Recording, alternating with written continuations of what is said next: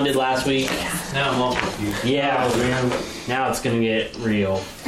Chapter 4, verses 14 through 30, okay?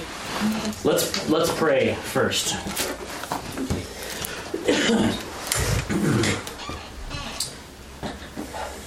Father, we come before you tonight, Lord. God, we just, as we look into your word, and in this passage especially, we can't ignore your power and your presence and your just what you ordained throughout so much time that passes by, from when you say something's going to happen to when it happens and the way that it happens, and we can't ignore your presence and your actions throughout history, God. And I pray that we would, Lord. I pray that we would look deep into your word and into what it has to say about us and about the things that have happened in history, Lord, and we would just completely find your presence and your action and your plan from the beginning, Lord, and as we see through your word, God. And I just I pray for that tonight. I pray for your Spirit to be here and to minister to us, and just an awesome spirit of truth and of just knowledge, Lord, and wisdom as we look at this passage. And it's a lot of things that are just above even me, and I can only talk to them as much as I can read and study, Lord, and the rest is what you minister to us. And I pray that your Spirit would do that here tonight, Lord. I pray you protect me from error, from anything that is against your word and not right, Lord, and that we would just seek you in your word and be led by logic that you've given us, and reason and faith, Lord, to find your presence in our lives, God. We just ask these things of you in the name of your Son, Jesus. Amen. Amen. Ready? All right. Okay, let's read. Let's read. Verse 14 is where we're going to start. It says, "And Jesus returned in the power of the Spirit to Galilee, and a report about him went out through all the surrounding country, and he taught in their synagogues, being glorified by all. And he came to Nazareth, where he had been brought up, and as was his custom, he went to the synagogue on the Sabbath day, and he stood up to read. And the scroll of the prophet Isaiah was given to him. He unrolled the scroll, and he found the place where it is written, 'The Spirit of the Lord is upon me, because he has anointed me to proclaim good news to the poor. He has sent me to proclaim liberty to the captives and recovering of sight to the blind, to set at liberty those who are oppressed, to proclaim the year of the Lord's favor.' And he rolled up the scroll and gave it back to the attendant and sat down." I love that. "And the eyes of all in the synagogue were fixed on him. And he began to say to them, 'Today this scripture has been fulfilled in your hearing.' And all spoke well of him and marveled at the gracious words coming from his mouth. And they said, 'Is this not Joseph's son?' And he said to them, 'Doubtless you will quote to me this proverb, Physician, heal yourself. What we have heard you did at Capernaum, do here in your hometown as well.' And he said, 'Truly I say to you, no prophet is acceptable in his hometown. But in truth, I tell you, there were many widows in Israel in the days of Elijah, when the heavens were shut up 3 years and 6 months, and a great famine came over all the land. And Elijah was sent to none of them, but only to Zarephath in the land of Sidon, to a woman who was a widow. And there were many lepers in Israel in the time of the prophet Elisha, and none of them was cleansed, but only Naaman the Syrian. When they heard these things, all in the synagogue were filled with wrath, and they rose up and drove him out of the town and brought him to the brow of the hill on which their town was built, so that they could throw him down the cliff. But passing through their midst, he went away. Awesome. I wish you could just go away. I like it. Go away. All right. So there's a lot here. A lot here. So we're just going to go for it. I'm going to stick pretty close to my notes because I need to be able to go through this and I don't want to get too carried off to the side. So forgive me if I look down a lot tonight. But I want to make sure I cover a lot of this. Okay, so verse 14 and 15, we see it says Jesus is glorified by all. And so he returns from the wilderness by the same power that took him out there, the power of the Spirit. And as we continue and will continue to see, we see these two mentioned together a lot in Scripture, when power and Spirit, when things happen that are not things that humans can do. So because and what's used here is this Greek word dunamis, which is, it's a power that's not people's power. It's inherently within and given by the Holy Spirit. So it's a power that exists there to do, period. So that's how he gets transported around here, which is kind of crazy.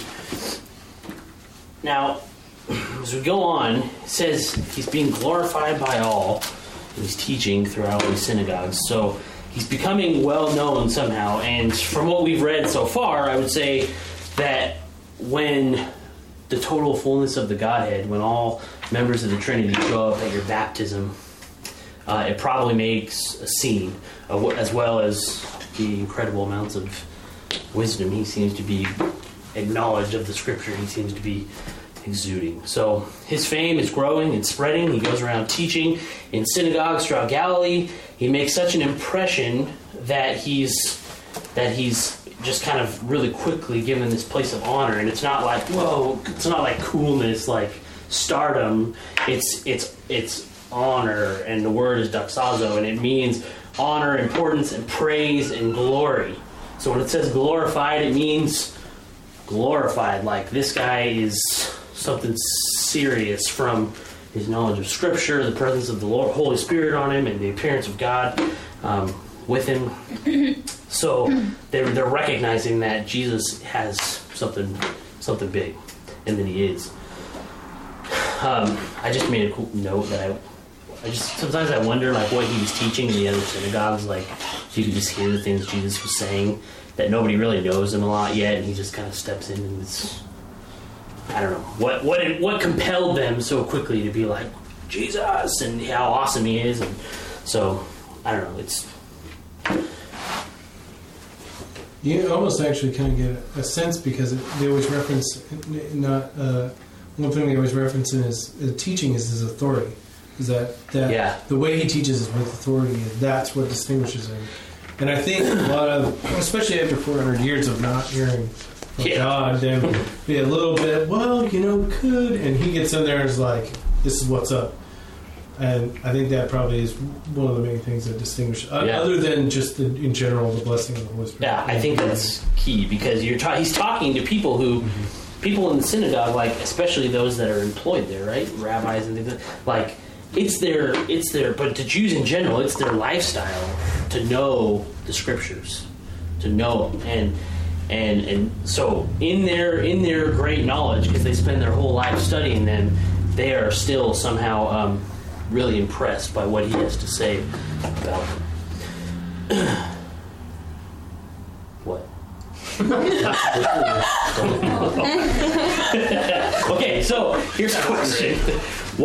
Here's the question though, is why does he just stand up to do a reading of the Scripture? We see he's teaching throughout all these synagogues. It's the only one that's really mentioned where that I can find that he is slated to be a reader of the Scripture. So it says, as was his custom. So he goes back to his hometown, and as was his custom, he goes to his local synagogue.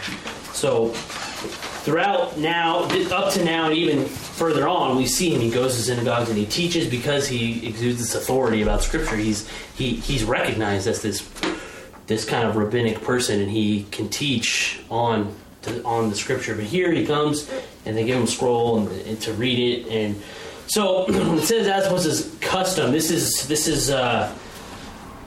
is not just like a ceremonial, ritualistic worship meeting. This is a Sabbath, like, devotional meeting. So it's a Sabbath, and they're showing up, and this is what they do: is they read and they pray and they sing songs and study the Scriptures together. And in your hometown, pretty much at the church that you're a member of, it would rotate to people that would read, that would stand up to do readings of the Scripture. And then somebody would teach on that. And so Jesus reads here in Nazareth because this is his home church. This is where he's from. And he shows up, and this is his custom. He goes, and he gets to read today. Also, it's kind of important to note that they read the same Scripture on the same day every year. Interesting. So I never really ran into that until there's a big kind of to-do thing about when Yitzhak Rabin was assassinated. Yeah. They pull, what they do is, it's customary to read the same Scripture on the same day, but what they do is they sit and they shuffle the spaces around and they find some secret meaning or something like that. But well, I mean, yeah, that's what they do. I've seen that from they're slated, and it's probably a section. They're probably reading out of that whole general area, but they're slated to read the same area of Scripture every April, whatever. Every April 19th, they read the same thing every year. Interesting. So they do that in a daily thing, but then this Sabbath ones are more special. Huh. Yeah, there's some interesting stuff about Jesus' birth, like the parallels, because prior to his birth, the angel goes to Zechariah. That same day, Zechariah goes in. I was reading Matthew Henry, and he said, according to Dr. Lightfoot, that there was that parallels the same, like that passage for that day would have been the day that they would have read about Samson. And as the story goes, John the Baptizer would have not drank alcohol, touched grapes, Nazarite vow. So it's kind of this interesting parallel. Plus, Zechariah and Elizabeth barren for a long time. Same thing with Samson's mother, barren for a long time. So the Lord did cool stuff with that anyways. Think about it. And for a synagogue to happen, you have to have 10 adult males, and Nazareth would have been very hard to have that many 10 adult males, and they would, like you said, they rotate through the 10 males to read, but teaching was a very high honor, and it wasn't something that you could do unless you had been educated to a certain level when it came to it. I think it's really cool, too, that they taught through the Bible. They didn't just, I mean, they read through the Bible, they were going through constantly, like you were saying, as opposed to cherry picking, your 3 verses that fit. And they would usually read different sections, and so it wasn't just like Isaiah. They would just take a section from Isaiah every year and do it. They would read, from the Torah, from the prophets, and from the wisdom, and they'd kind of work their way through. From what I read, I think it actually takes at least the 10 people to even do all the reading and teaching. Yeah, which is why the requirement is. So they have 7 readers and then a rabbi and two hominy givers or whatever. It also relates to the conversation Abraham with God. Will you save 10 men in this city? And that was part of why they chose it.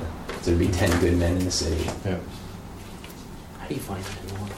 I just find things. I know things. System. So in verse 17 to 20, he gets given this scroll, and he finds his place. So as we go a little bit deeper into this, we're going to begin to see kind of like the divine orchestration of what's going on here in Jesus getting to read this particular passage. So he's conveniently given this scroll of Isaiah today, and he pulls out and he says he finds the place. He found the place where it's written, and he actually kind of combines 2 passages from Isaiah here. It's parts of 2 different passages. The bulk of it is from Isaiah 58, which he says, "The Spirit of the Lord God is upon me, because the Lord has anointed me to bring good news to the poor. He has sent me to bind up the brokenhearted, to proclaim liberty to the captives, and the opening of the prison to those who are bound, to proclaim the year of the Lord's favor. And then the other one that's in his quote, but not in 58, is from Isaiah 60. Oh, sorry, I did that backwards. That was 61. The other part is in Isaiah 58. He says, "Is not this the fast that I choose, to loose the bonds of wickedness, to undo the straps of the yoke, and to let the oppressed go free, and to break every yoke?" And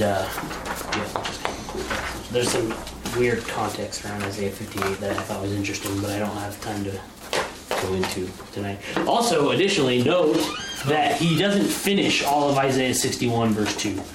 He skips part of the verse, and the rest of it goes on to say, "and the year of the Lord's vengeance," which is also something I didn't have time to go into tonight, but is a pretty interesting subject.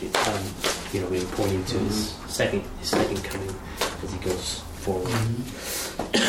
So he kind of commingles these two scriptures together, and I think everybody here understands what we mean when we talk about the scriptures, and we're talking about what we know now as the Old Testament. When they say the scriptures, they didn't have a New Testament yet because it's not written yet.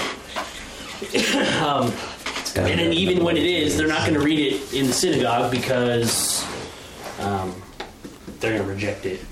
The Jews are going to reject Jesus as the Messiah, so they're going to kind of stick with the Old Testament scriptures.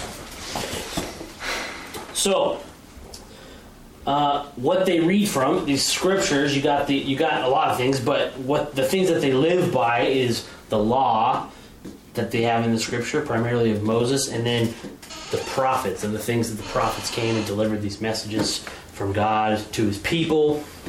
Now, the law is pretty easy to understand. It is and it isn't. It's difficult over years. It becomes more and more difficult in its intricacy. But the concept of law is easy to understand. It's very straightforward. God gives them rules. He says, do this, don't do this.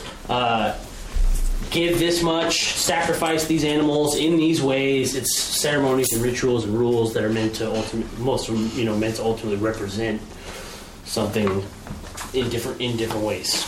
Those are pretty straightforward. It says, here it is, it's plain. But you get to the prophets, and you get some mixed signals. So a lot of the time, the prophets come and it's a message from God by whatever means. This is coming. This is happening. Turn from your wickedness, or this is going to happen. It's judgment or safety or some message for them that's about to happen. But all spread throughout the prophetic writings is there's a bunch of stuff that is talked about and mentioned that either doesn't make any sense to them. There's no way they could have really known what that meant because it's just out there. It's abstract kind of, or it's stuff that even if it made sense, it didn't happen, and or hasn't happened yet. We'll say yet.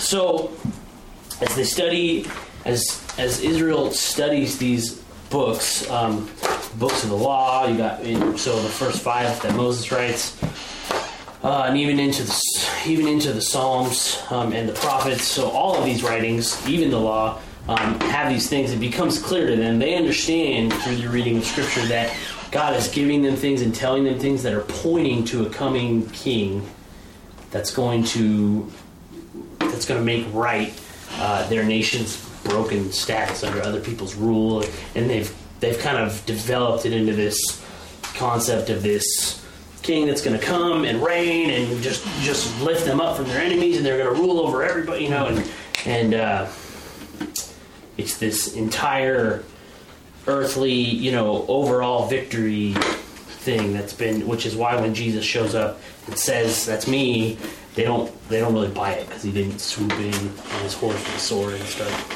destroying the enemies. So, but you got a lot of stuff in here, like what Jesus quotes here, that wouldn't have made sense to them.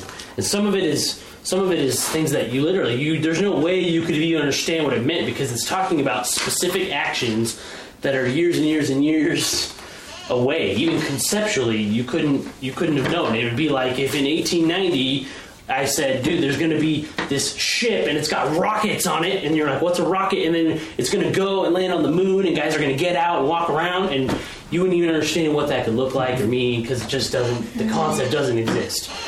So that's kind of what happens, I think, with a lot of these scriptures they're just kind of nonsensical to them. Like, they don't know what to make of them. And I think this is one of the greatest threads through the Bible, and ultimately it results in, when you start to read a lot of them, it becomes one of like the greatest apologetics of the Bible to defend itself.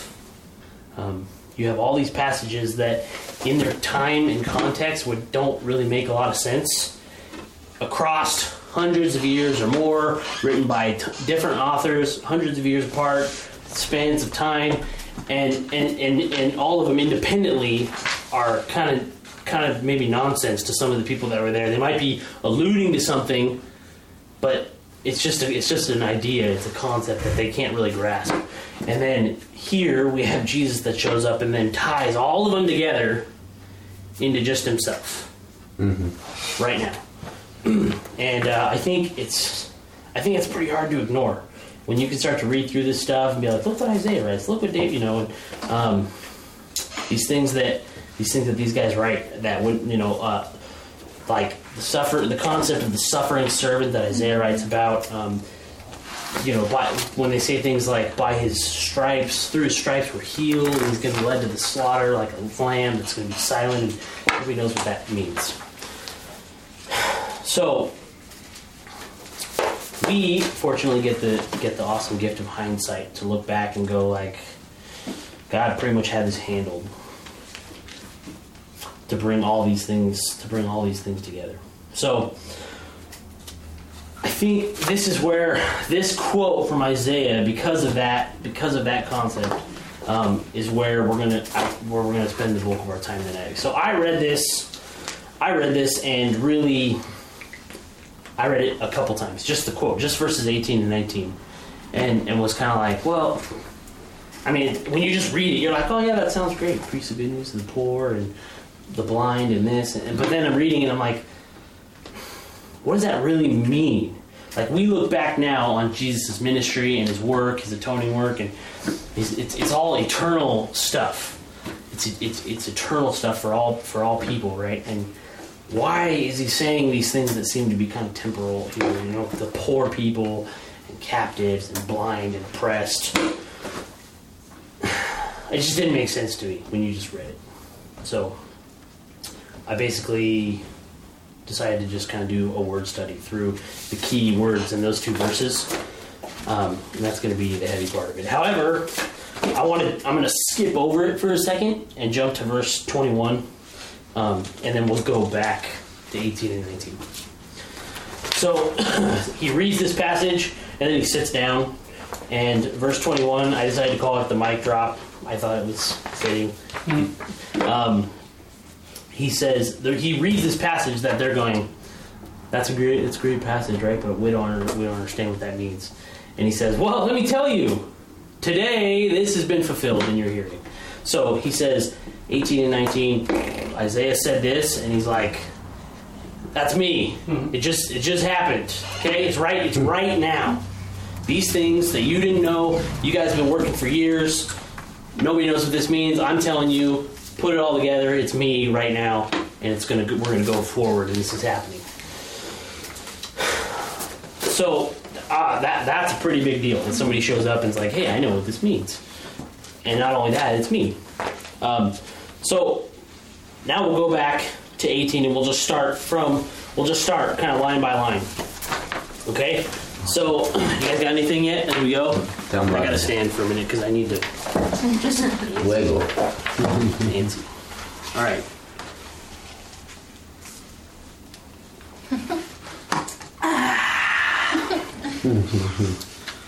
If you think about us reading the scripture today, if you read your Bible today, did the Lord come and say, that's me? And this is what it means. And we don't get it. They didn't get it. Well, we still do that all the time. We still do it. And that's what he's saying. Every time we sit down in front of him, he's ready to say, I just said this. This is me. And this is what it means. Yeah. For you today. Right now. Now. Yep. Today you just heard that. So what are you waiting for? The challenge is on us. Yeah. It's an opening of the eyes kind of Today, thing. Huh? today. Yeah. It's always today. Not some ministry later on. It's not some understanding. There's something to understand every day. I think that's pretty pointed out in the kinds of things he mentions here in this passage too. Like, this is what you're anointed to do. All these things. They're Might be a good ministry name. The word for today. It's something to think about. Something to pray about. I think it's taken actually, isn't it?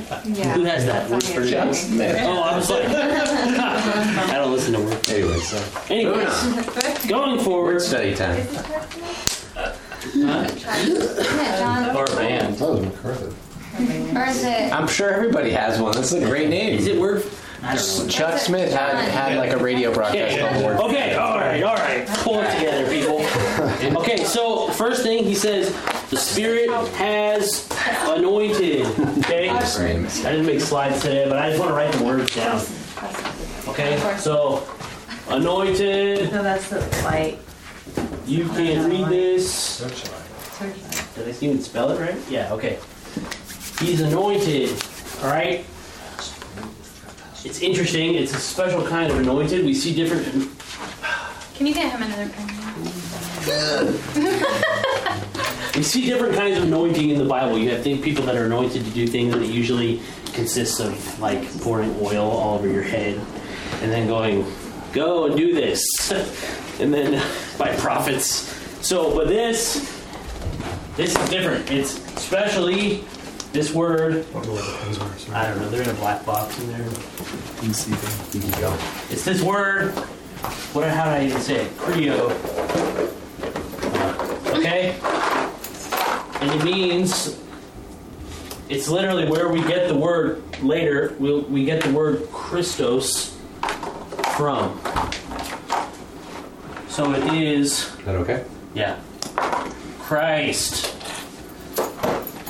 Saying he's anointed as Christ by the Holy Spirit. It's the anointed one, the Christ. Okay, it's not like someone's poured oil on my head and told me that this is what God wants me to do. He's saying the Holy Spirit is upon me because I'm this person. Does that make sense? All right. So he goes on from there, and he's going to say, proclaim the good news.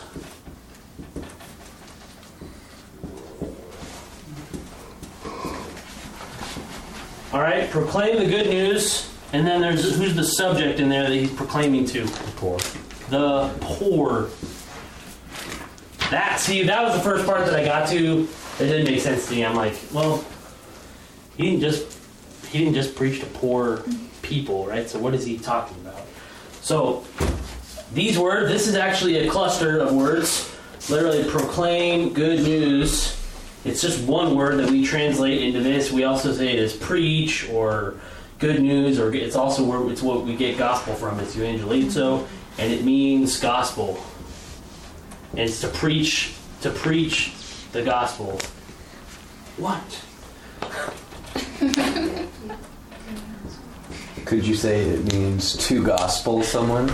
To gospel someone? Yeah. Maybe. To gospel. That's a great ministry name. To the gospel. You're about to get gospel. Rat Snuggles. The good news. Okay, so Got calendar. all right. So the next question is, that part's pretty easy to understand. The question I had was, who's the poor? Who's the poor? Okay. So we know the gospel's not only for poor people. Otherwise, we better start giving some stuff away in this country. So, what does he mean? To proclaim the good news to the poor. This word, sorry, I have a lot of Greek tonight, but I don't even know all of it, so Do it. I just like to spell the words. Can you say it, John? Pachos. Wrong. No, it's okay. I'm reading it from your paper, so. It's weird. It's actually it's P-T next to each other, and you're supposed to pronounce both of them. So it's Pitokoa. I don't know.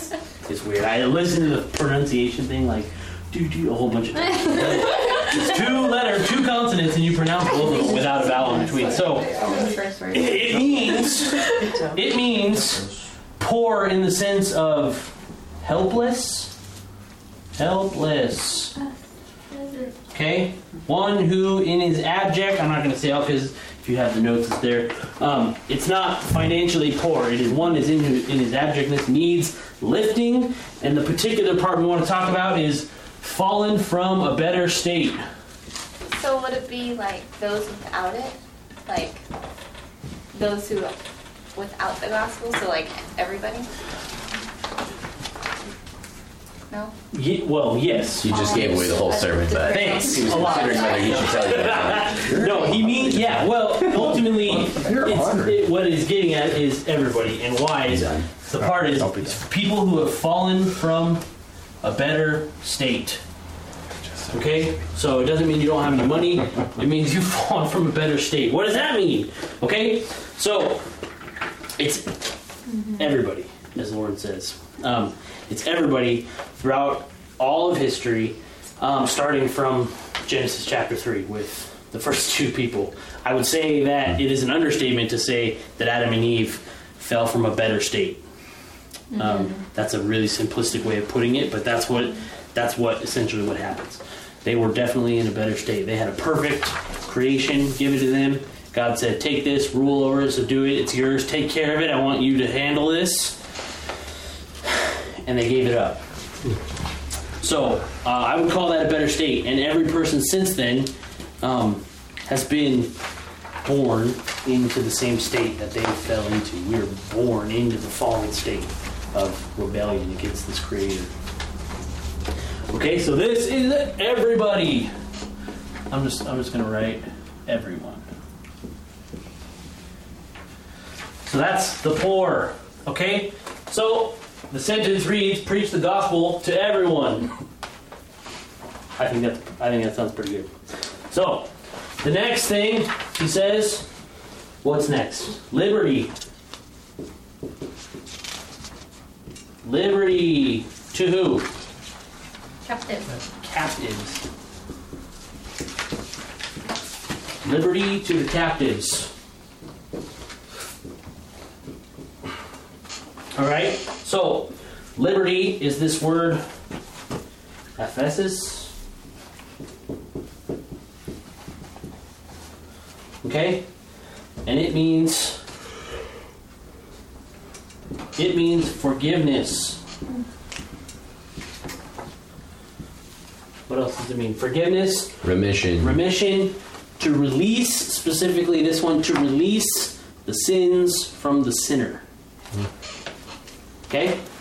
So there's other forms of liberty you could use that just are going to imply freedom. And this is to release the sins from the sinner. I will continue to sum it up in forgiveness, but I like that it's pointed at broken people. It's to release the sins from the sinner. So, the word itself, just that word all by itself, is pointing to the cross. It's pointing to the atonement, and going forward. And that's why a great reason why it's so key here. It's like Jesus saying, "I came to do this for these captives," and it kind of implies who the captives are. The word itself implies who the captives are. To release sins from the sinner implies you're talking about you're going to be liberated from the sins. That means you're the sinner. So the captives are the sinners. Okay? And so comes to proclaim forgiveness to sinners. Good? Mm-hmm. All right. Recovery of sight. I can't write this well. I gotta erase some stuff. Next we have, what's next on there? Sight. Recovery of sight, right? Yeah. To the blind. All right. Recovery, I'm not going to write this part because recovery of sight is literally another word cluster. And I remember like a few weeks ago I brought up this question, like when you're reading, if you guys ever look at Greek stuff to find out where words come from, we translate things. And there's sometimes when, if you use like a concordance or a Strong's book, whatever, it'll tell you like the same word 2 times. Or if you go to like BibleStudyTool.com and you can look up the references, it'll have the same word twice next to each other. And I was trying to figure out if the Greek text actually had the same word twice, and I found out recently. So it's clusters of words and they're linked together. It's a single Greek word, and we translate them into 2 or 3 or 4 English words. And then when they put it in the Bible for you to read in whatever, even an interlinear, it just is going to have the same word all the way through. So you can click on any word in the cluster and it takes you to the same word. So recovery of sight is one of those, and it means really just plainly to recover your sight. So the question is the blind. Who were the blind? Because Jesus definitely did not only give sight to blind people. And this word in Greek is tuflos, right? Yeah. Okay, and it means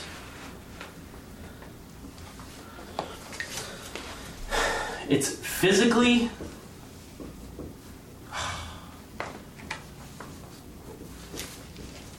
and or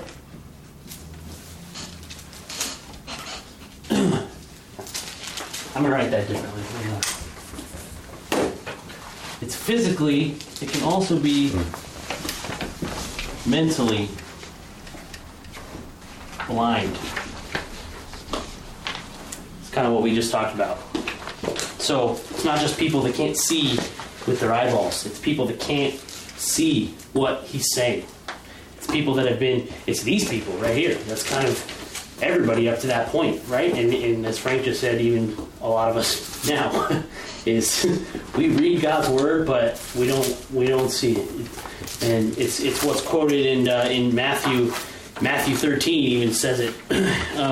It's quoting also Isaiah also. Where is that in Isaiah? Do you know? 42. Did I reference it anywhere? Isaiah No. 42 and Isaiah 6:9. There you go. Matthew says, quoting Isaiah, "This is why I speak to them," Jesus is talking, "this is why I speak to them in parables, because seeing they do not see, and hearing they do not hear, nor do they understand. Indeed, in their case, the prophecy of Isaiah is fulfilled that says, you will indeed hear, but never understand, and you will indeed see, but never perceive.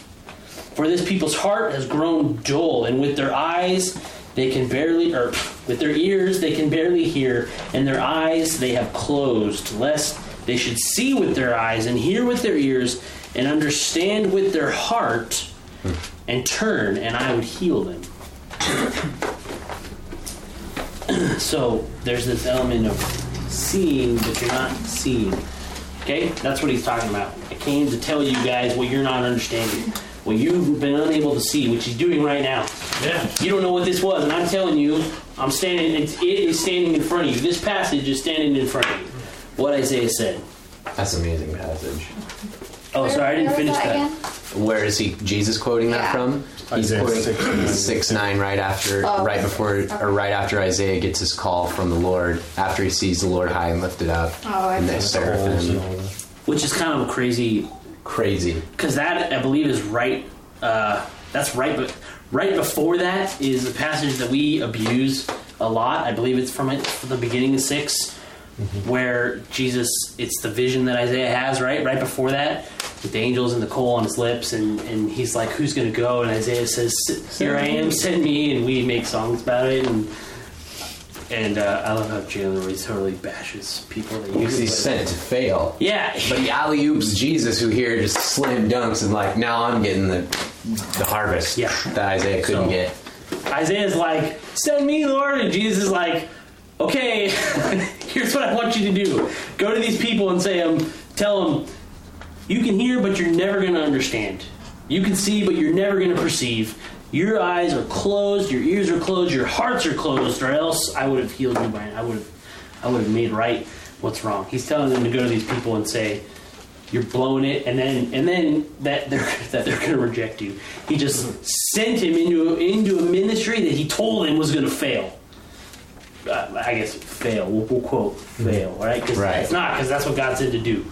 But I don't think a lot of people really read that in context when they put it on shirts and their mission logos and says, "Send me, Lord." And, well, look at what he asked him to do first before you say, "Send me." Count the cost. It's awesome though because he goes for the glory of the Lord only. Yeah, He just preaches against these guys. that's such a The cool glory of the thing Lord. when we watch the prophets in the Old Testament. It's like they're not. We have one of the VeggieTales movies on Jonah. There's the full length movie. I've seen it. On Jonah, and they have all these like song and dance numbers about like the message from the Lord and all this stuff, and it's like it's like this Mary Poppins number about, hey, there's a message from the Lord, and it's like, what's the word, Jonah? And all these people, and I think it really actually depicts it really well. It's just like, then it's like, go to these people and tell them I'm going to destroy them, and then Jonah is such a great picture of that because he's like, no, he's like, I'm great as long as you keep me in places that are safe and comfortable with people that like me, and you just only give me a good word for these safe people. But you send me out there, you ask me to go there. I don't know, but and he's a special case, but the prophets often in Old Testament get sent to people that don't like them. Some are going to kill some of them with words from the Lord that are of judgment. In fact, a lot of Isaiah and the bulk of Jeremiah is words of judgment and destruction and captivity because of disobedience and awesome stuff. So, Jonah the asparagus. yeah. So, seeing but not seeing. You can't see. And he came to open the eyes of these people, to restore the sight to people that are not perceiving, not understanding. So as well, I mean, he's also going to cure people that are physically blind. So he fits both. It's not one half, but he's going to do both of them. But this is how it applies to everybody. All right, so point 6 here, we have liberty to those who are oppressed. Liberty is kind of the same word as before. This one was kind of hard for me. But we have oppressed. People who are oppressed. So, this one was. I'm still not even completely 100% on it. If you guys think a different opinion, I'd like to hear it. But I'm just gonna put this out there. What did I say this is? Okay, so this word is thrao, and it means to break.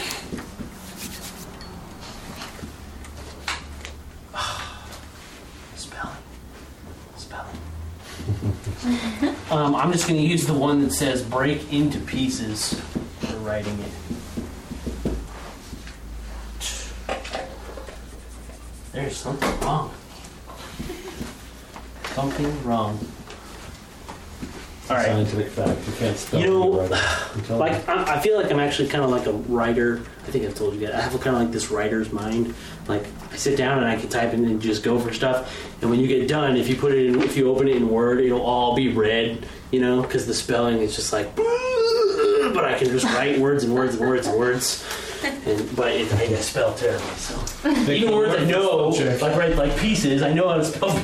But just in writing, it'll just be wrong. So it's also to shatter, to smite. So I think this seems to point to people that are physically broken. So there's in the King James, the old King James says, "Him who is bruised."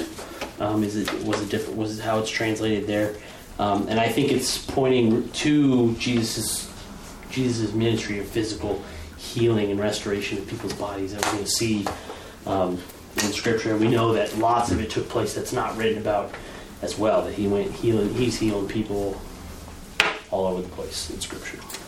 Well, he not only healed them physically, but he also released them from their sin. Correct. It's kind of like a whole package, huh? Mm-hmm. It's kind of like I would say it's almost a little bit backwards. So it's like his gospel presentation to people as he goes around is healing sick, that opens their mind to perceive who he is and the message he's bringing, mm-hmm. which is liberty, forgiveness from sins, right? Which is forgiveness from sins through Jesus is the gospel to us who need it, the sinners.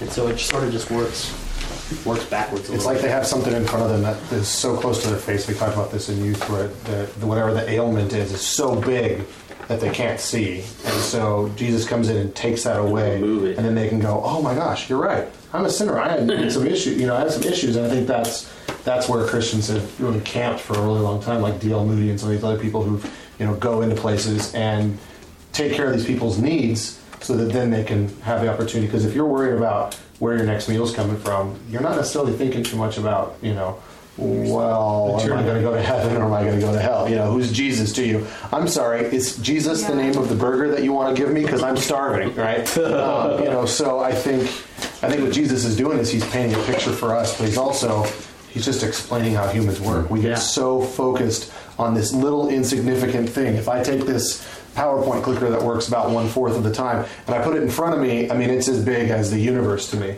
And it's really quite a small thing in God's hands. And God goes, blink, pulls it out of my way, and I go, oh my gosh, you're right. You can't even see yourself when that's in front of you. And so that's what he's done with these things. And you're right, it's the physical, it's the emotional, it's the oppressed. We're too busy worried. If you're an oppressed person, you're not thinking about your salvation. You're thinking about how do we get out from underneath the Nazis or the party that runs our country, that kind of thing, Right. That type of stuff.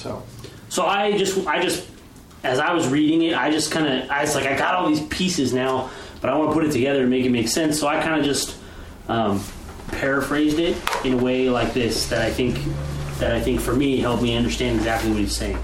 He said, I made a statement about the passage, rather, not paraphrasing Jesus' word. Jesus is empowered by the Holy Spirit to preach the gospel to all who have sinned and to set those sinners free from the power of sin that they are held captive by, and to heal the blind and open our minds to the gospel. And he will show us his power through his ministry of healing to the broken physically, emotionally, and spiritually. Does that sit well with everybody? All right. So after I read it and I was like, I don't really get what he just said there, broke it down, that's kind of what I came up with. Because this is what Jesus is saying he's here to do. He's saying, this is what Isaiah said. Someone's coming to do this. I'm sending someone that's going to do this. Okay, that's going to release people from the bondage of sin, preach the gospel to them, and heal people, and open your eyes to perceive my word and my will for you. And Jesus is saying, that's me. And that's a big deal. And then he says, and to proclaim the year of the Lord's favor.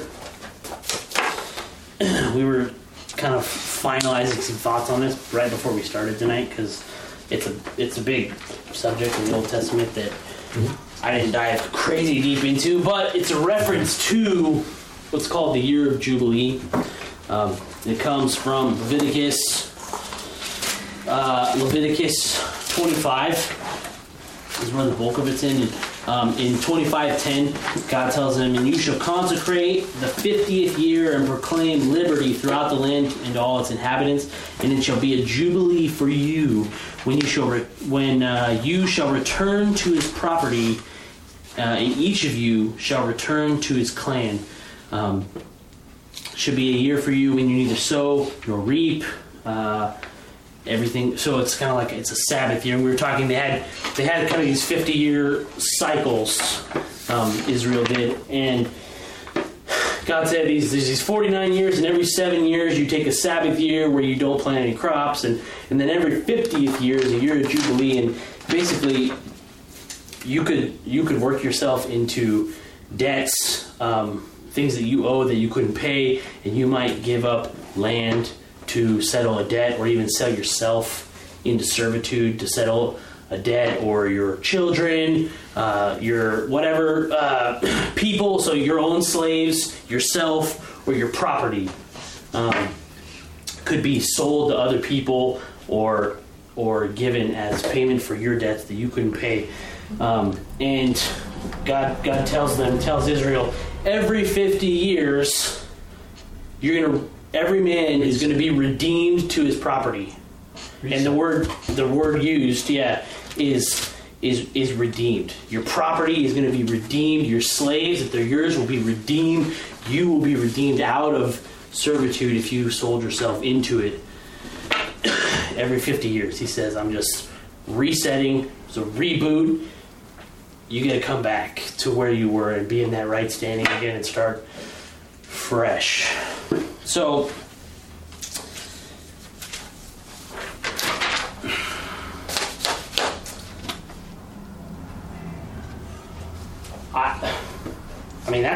I would have never put those together until I did this study. I would never put that together. To see God said, listen, you're in debt. You dug yourself into a hole and you've had to stick in it for this long. And I'm saying, here, I'm giving you a time where these debts are going to be released and let go. And Jesus says, I'm here to proclaim the year of the Lord's favor. Your debt is going to be released. God's here to redeem you from what you've sold yourself into, from the bondage that you put yourself into. Starting from Adam and Eve, Jesus says the year of the Lord's favor is here to break you and to get you to let go of that. That's cool because in Romans 8 also, he says, so then, brothers, we are debtors not to the flesh to live according to the flesh. Yeah. So that theme of debt, we who have experienced the Spirit, tasted the Spirit, and have Him, are part of that. And we're not debtors of the flesh, and our flesh kind of comes around and says, you owe me, it's been a while. And you look at your flesh and say, I don't owe you anything. Actually, I owe it all to Jesus now. Yep. Because He came and redeemed me from it. So sweet. It's awesome. So there's some more stuff in Leviticus that speaks to that. I'm not going to tackle all of it tonight. It's a cool parallel, though. And I guess what we will do is listen to Frank preach through Leviticus that we just started. And I'm excited when we get to these parts as we get to see how that points to Jesus and the Gospels. So, all right. So verse 23 through 27, they're going to reject the prophet, and God's going to send him somewhere else. So Jesus shows up. It's interesting because I don't know that they quoted that they actually said this yet, because he just cut him off at the path and said, you're going to quote this to me to do this and give me these signs and do these tricks. And he just cuts it off before they start. And he said, you guys are going to reject me because no prophet accepted in his hometown, and this is why. And he gives... and he is going to be rejected by his hometown. He's going to give two examples that reference God not just ministering to people, not just some people that would reject him, but then ministering to people that are outside people, which is probably a big no-no to say when you're standing in the synagogue. So they are, when you understand it, he's saying, yeah, Elijah and Elisha, yeah, God sent them not to you guys. He sent them to these people, and only one of them. And it wasn't Israel. He only healed this person. He only helped this person that was outside. And ultimately it's because you rejected him. And so I think that they're probably, that would be understandable that they get upset at that, right? They're these God's chosen people, and he has this covenant with us as an ethnicity and not with other people, and But he's like, well, yeah, but you see that God still, he's out here. Even way back then, right? Jesus is here to expand his covenant to other people, but even way back here. And Elijah, he's like, if you reject him, God can just as well carry more. And it's just what John says, that from these stones, God can raise up children of Abraham. And, Part of the reason Jesus quote said, "You're not going to get any other sign other than Jonah." yes. Who did Jonah go to? Ninevites. He didn't go to Israel. He went to the Ninevites and saved the whole city. He's like, "You're not going to get any more. There it is. And here it is too." Wow. You know? He's pointing to this. You guys aren't getting it. He's pointing to this new covenant, and they're just like, "What? I don't think so." And so they're gonna kill him, which kind of on the by is, as we discussed, like on our Good Friday service, was totally illegal because only the Roman ruler, only Rome could proclaim a death sentence on somebody. So they're about to just murder him in cold blood And again, and take whatever penalty comes upon him. who received the first gospel? The Ninevites did. They didn't kill Jonah. And the lady, this widow, received Elijah, and Naaman received the word from Elijah. Yeah. They're not going to receive it. They're not receiving any of it. So they are insulted to the point of murder. Have you guys ever been insulted to the point of murder? It'd be pretty hard to do. I've been called a lot of things, but It's every other day. Paul, be careful around Paul. Right. So, but here's the thing: is that what we just were talking about? They should have been convicted to repentance, but instead they're enraged and they're in wrath and anger. It kind of reminds me of what's been going on lately with a lot of the people that get so enraged and furious about homosexuality, and where it's, you get someone like John Piper recently just spoke out on it and talked about. He did. He really laid it out there, and so people were picketing him, and there were people leaving him voicemail messages and doing just awful things, and they're enraged. And instead of listening in what he actually said, which is, we're not saying you're going to hell, but we're saying that if you don't recognize God's authority in your life, which says what you're doing is wrong, you're going to hell. They're just enraged and they're furious, and that's the wrong response. And I see this, Katie and I, we've talked about this a lot too. And our response to sin and response to being called to account for sin really shows where our heart is. And I can tell where she's at, she can tell where I'm at. When we say, hey, you know what, that's a pretty crap attitude, and she goes, yeah, well, so, and or vice versa. You never do that. I'm talking about me. I just didn't want it to sound like it. When I do that, Were you guys in my house? That's me recording. Is that how you found that out? Exactly. Well, but when our response is, and she said this to me just the other day. She said, that's not right. And I was like, well, who are you to do? And she's like, and your response shows me that your heart's not right. And I was like, well, and I want to murder, I mean, that's what, So I think that's the key of where what you're talking about is, the response He wants to get married, right?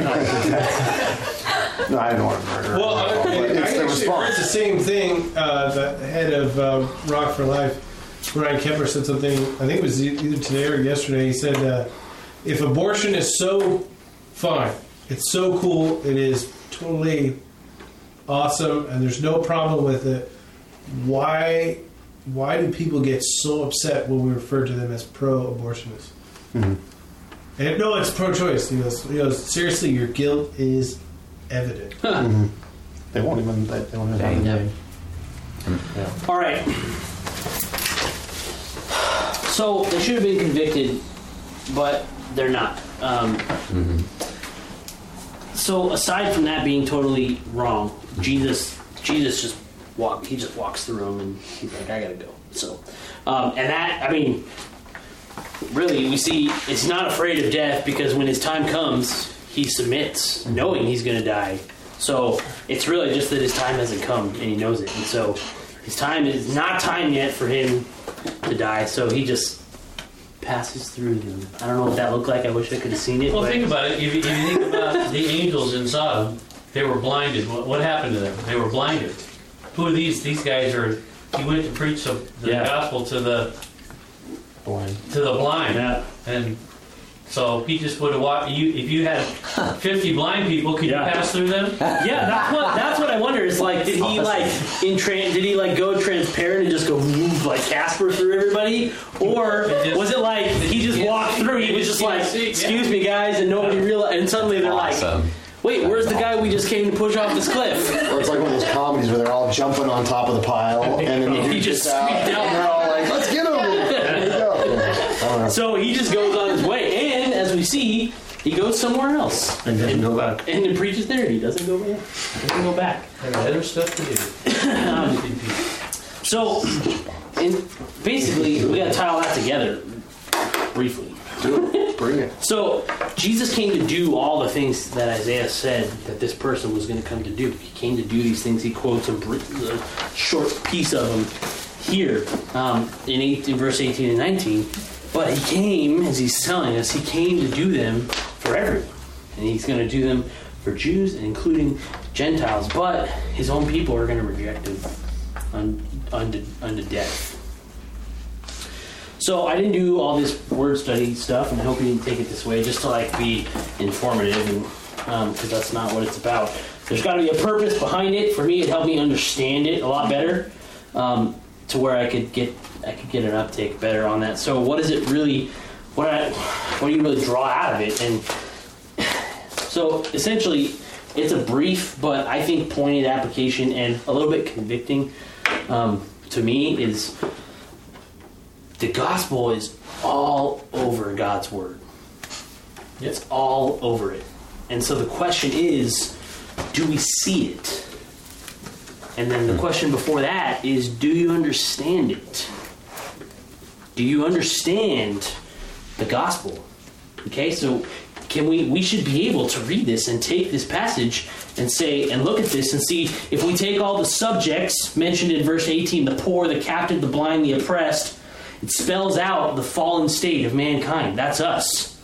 We're helpless, fallen from a better state, captive to sin, blind and without understanding, oppressed by the state of the fallen world in physical and spiritual and emotional things that we deal with all the time that weren't intended to be there in the original creation. All the subjects mentioned there is us. But if we take all the actions mentioned by Isaiah there, proclaim the good news, that's the gospel, to bring liberty and recover sight and to set free or set at liberty from the oppression. It spells out what Jesus did for us through his work and ministry and death and resurrection. It spells out that. You put all those things together, so you take all the subjects and you apply all the actions and you get the gospel. And you got to do them backwards. You got to do them the subjects first, because you don't have the good news without the bad news. So you have to take you have to look, who is he talking about? Who is he addressing? And the answer is us, because we fit that description. Poor, captive, blind, oppressed. And then you take what he says he came to do, and that's the gospel. And the question is, can we read through God's word with that mindset? Are we looking at God's word and looking for the gospel through it? Because that's what's there. And for me, it takes things like this and looking at, what does this really mean? What's he saying? And suddenly, I was blind to it before, and now I understand it. I can read it and be like, wow, that's Isaiah. And he is just blanketing, he's just laying out what Jesus is going to do hundreds of years later. So, I guess that's really where I went with it, is do we understand the gospel? And as we read the Bible, do we find it? Do we find the gospel in God's scripture, wherever we're reading, including and especially the Old Testament? Because Jesus did. Right there. He said, I am the gospel, but these guys are talking about it way back here. Yep. And it all leads to Christ. And we read God's word with that. It all really leads to Christ's work to the glory of the Creator. and read your Bibles that way. Okay? I spent a lot of years of blowing through Old Testament passages, and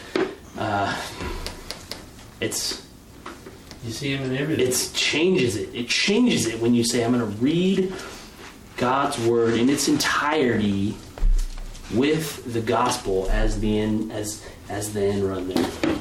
The gospel for God's glory. Because those are the two main things. It's God's glory is why he sent it. He's making himself known to us so that we can glorify him. And the way by which he did that is redemption through the gospel. Amen. Make sense? All right. Let's pray.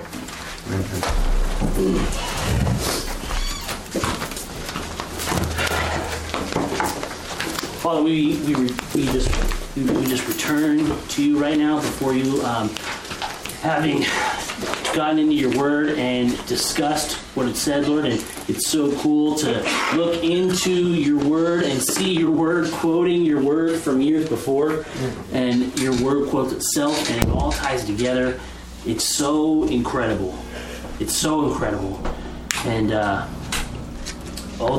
moment when your eyes are opened to God's word, to just God's presence being made known through general revelation and through the revelation of your word, Lord.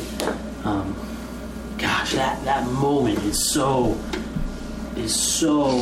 incredible and indescribable, that you would make yourself known to us, these poor, helpless, fallen people.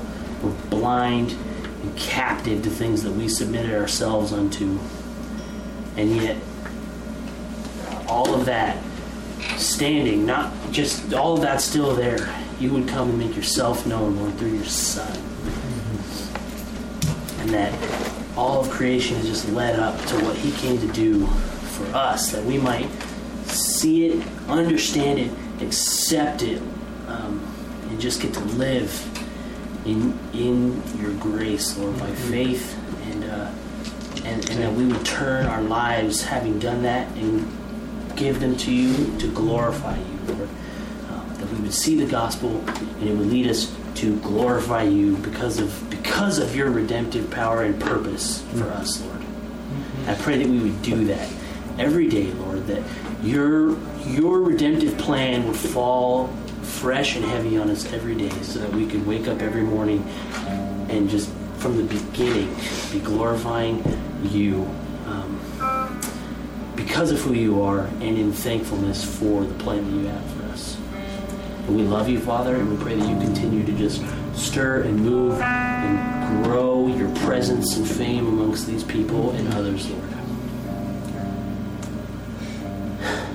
We ask this just in the power of Jesus Christ, Lord. In your name, amen.